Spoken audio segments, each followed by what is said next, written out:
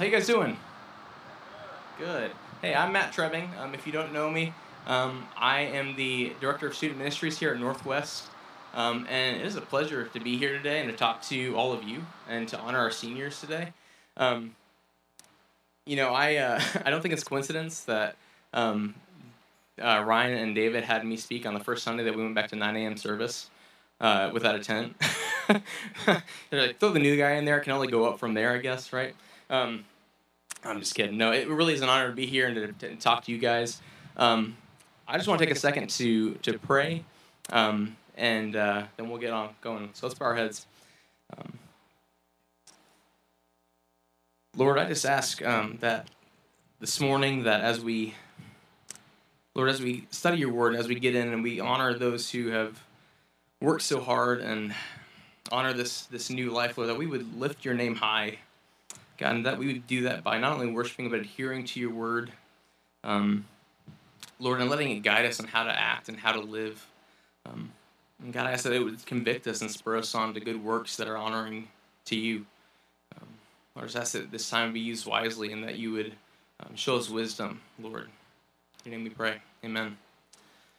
All right. Well, I have been given the task of giving an exhortation this Sunday, not a message. We talked about this in the staff meeting. Since it's not the full length, it's not a message, it's an exhortation.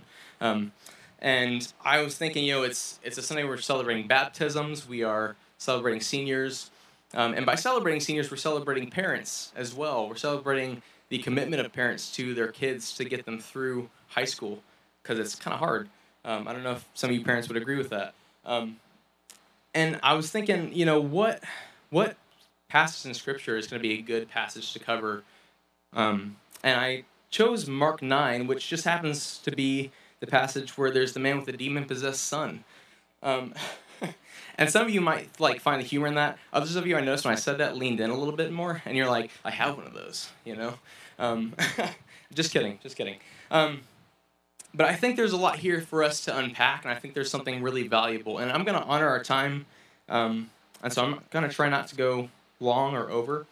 But this is really important, what we need to glean from this, and it really applies to our seniors who are going into college. It applies to those who have graduated. It applies to those who are still in student ministry, and it applies to us as well.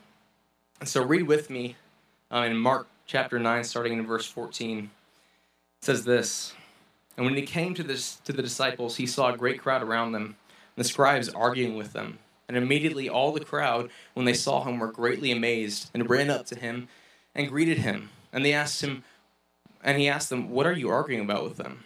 And someone from the crowd answered him, 'Teacher, I brought to you my son, for he has a spirit that makes him mute. And whenever it seizes him, it throws him down, and he foams and grinds his teeth and becomes rigid. So I asked your disciples to cast it out, and they were not able.' And he answered them, 'O faithless generation, how long am I to be with you? How long am I to bear with you? Bring him to me.' And they brought the boy to him. And when the spirit saw him, immediately it convulsed the boy, and he fell on the ground and rolled about, foaming at the mouth. And Jesus asked his father, 'How long has this been happening to him?' And he said, 'From childhood. And it has often cast him into the fire, into the water, to destroy him. But if you can do anything, have compassion on us and help us.' And Jesus said to him, quoting him, 'If you can.' And he says, 'All things are possible for one who believes.' Immediately the father of the child cried out, and he said, 'I believe. Help my unbelief.' And when Jesus saw the crowd came running together, he rebuked the unclean spirit, saying to it, 'You mute and deaf spirit, I command you, come out of him and never enter him again.' And after crying out and convulsing him terribly, it came out, and the boy was like a corpse, so that most of them said, 'He is dead.' But Jesus took him by the hand and lifted him up, and he rose. And when he had entered the house, his disciples asked him privately, 'Why could we not cast it out?' And he said to them, 'This kind cannot be driven out by anything but prayer.'" The reason that I wanted to talk about this is because it's been a hard year for a lot of our students.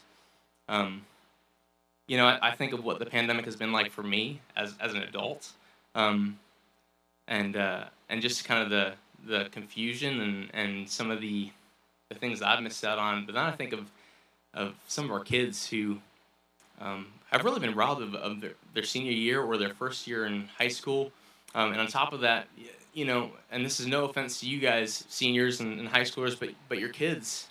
And man, this time has to be just confusing, and it can't be easy. Um, and this time has been not easy for a lot of people, but really, it's left a lot of people not unscathed, unfortunately. And a big part of that um, we're struggling with, not just our students, but also us as believers and Christians, is faith and belief. And some of us might be struggling to believe that God knows what's best for us. I know that sometimes I do. I struggle with that. I struggle sometimes to think that God is going to sustain me in this ministry that He's placed me in. I struggle sometimes to think that He actually wants to use me. And that's not all the time. That ebbs and that flows, and that faith kind of comes and it goes, but that's always a struggle. And for some of us right now, that faith, that struggle of faith, is really challenging. It seems like an uphill battle. And so when I read across this passage of scripture last week, I went, there's something here that we need very desperately. And it's a perspective shift, I think. You notice one of the things that happens as soon as Jesus walks up, he kind of asks what's going on and quickly realizes that his disciples are failing to cast out the spirit, and they've just been given this ability to cast out demons. And one thing that I like to do, and I hope that you like to do as well, is when I read these stories, especially about Jesus and the disciples, I like to try and humanize them and put myself in that position. And I think of just the hopelessness that I would have had, going, Jesus just gave me this power to do this, and I can't do it, And they've got the scribes around them, and people are arguing with them. And so when Jesus walks up and finds that out, you think he's going to go, hey, it's okay, guys. It's fine. It's going to be all right. No, instead, he walks up and he rebukes them. And you're like, come on, Jesus. Like, could you show a little compassion, dude? But he's pointing something out to them. And he's about to do something, and the faith of this father is about to be revealed. And it means so much for us, okay? So Jesus asks them to bring them the boy, and, again, humanizing these people, we see just great sorrow and hopelessness in this father. And Jesus asks him, how long has this been happening? He says, since childhood. And the spirits tried to kill my son. He's tried to throw him into water and drown him, and into fire and burn him. And you just have to imagine living this life with this son who's been so tormented. That would be terrible. And then he kind of pleads with Jesus. He goes, if you can do anything, have compassion on us. And Jesus, being kind and being loving and being gracious, I kind of imagine he might have slightly laughed at this. He goes, if you can, to quote him back, if you can do anything, kind of like, do you know who I am? You know what I can do?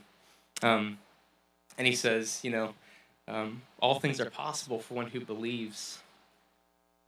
And then the very next thing that comes out of the Father's mouth, excuse me. This passage is really near and dear to my heart, but he says, Lord, I believe, but help my unbelief. He brought his son to Jesus. He believed that he could heal him, but he recognizes that even he has these doubts and these things in his faith that he can't reconcile. He's brought his son to this man who's supposed to be able to heal him, and yet he's not healed yet. It hasn't happened yet. And so he goes, Lord, help my unbelief. He doesn't say, I believe and you haven't done it, so I'm leaving. I believe and you haven't done it, or you haven't helped me, so I'm going to stop believing. He says, help my unbelief. Help me believe. Help me to have faith, Lord. So Jesus heals his son, and he excises the demon, and you imagine he has to be filled with joy, this father. And then afterwards, when they're walking away, the disciples go, why could we not excise that demon? Why could we not do what you just did? They're still seeing that hopelessness. And Jesus says something to them. He goes, you know, these things can only be rebuked by prayer. They can only be handled by prayer. For us, as we struggle, I'm going to apply this to 3 levels here. The church, right? In our faith, this last year might have brought us to a place where we go, man, I don't know that God can use me.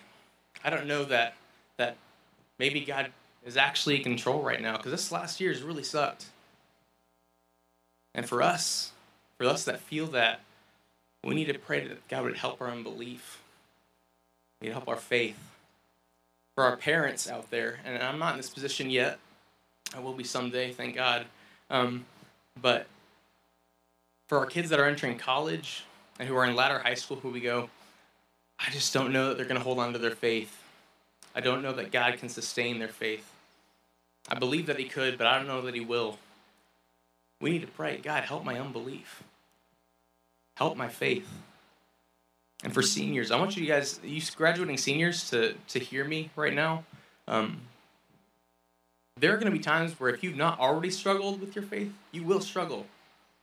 Life is a struggle. It's not faith because it's easy. It's faith. It's believing something that is generally unseen, right?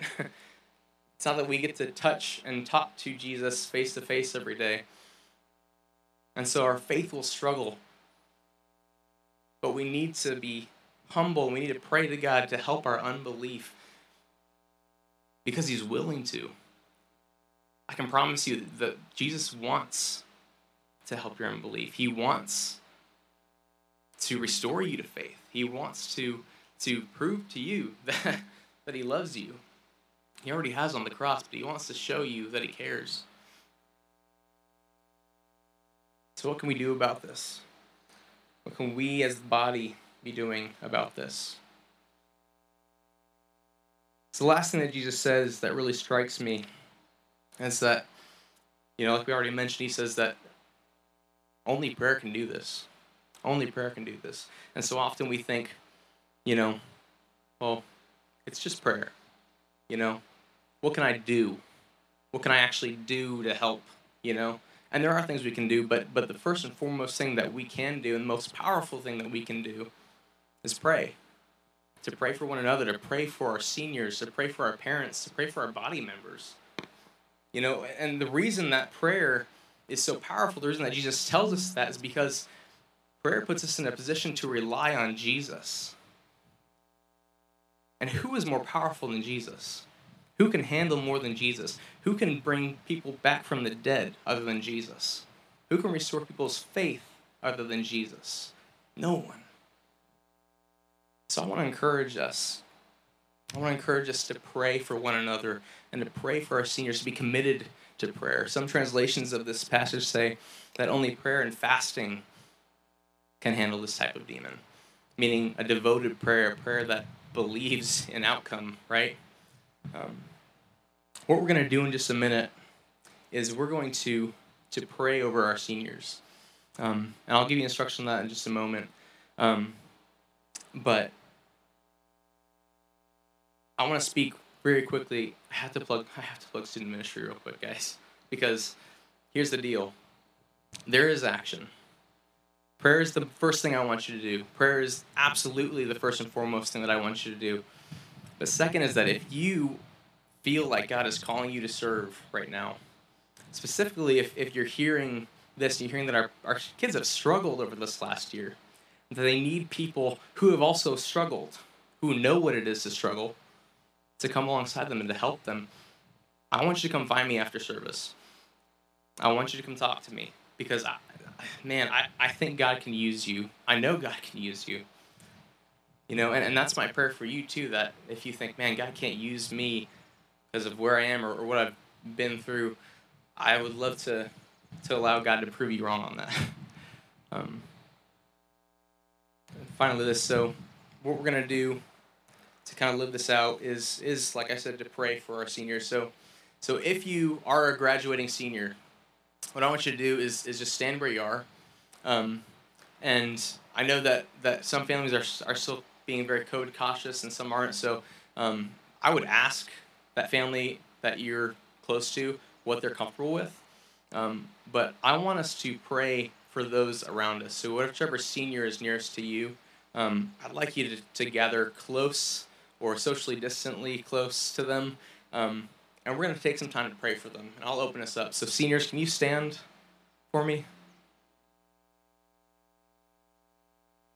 Cool. And like I said, just you can gather around them. You can get close to them. I'll open us with prayer. And as I do that, I'd love for you to move closer to them and to pray for them. We're going to take a couple minutes to do that. Lord, help our unbelief, Lord.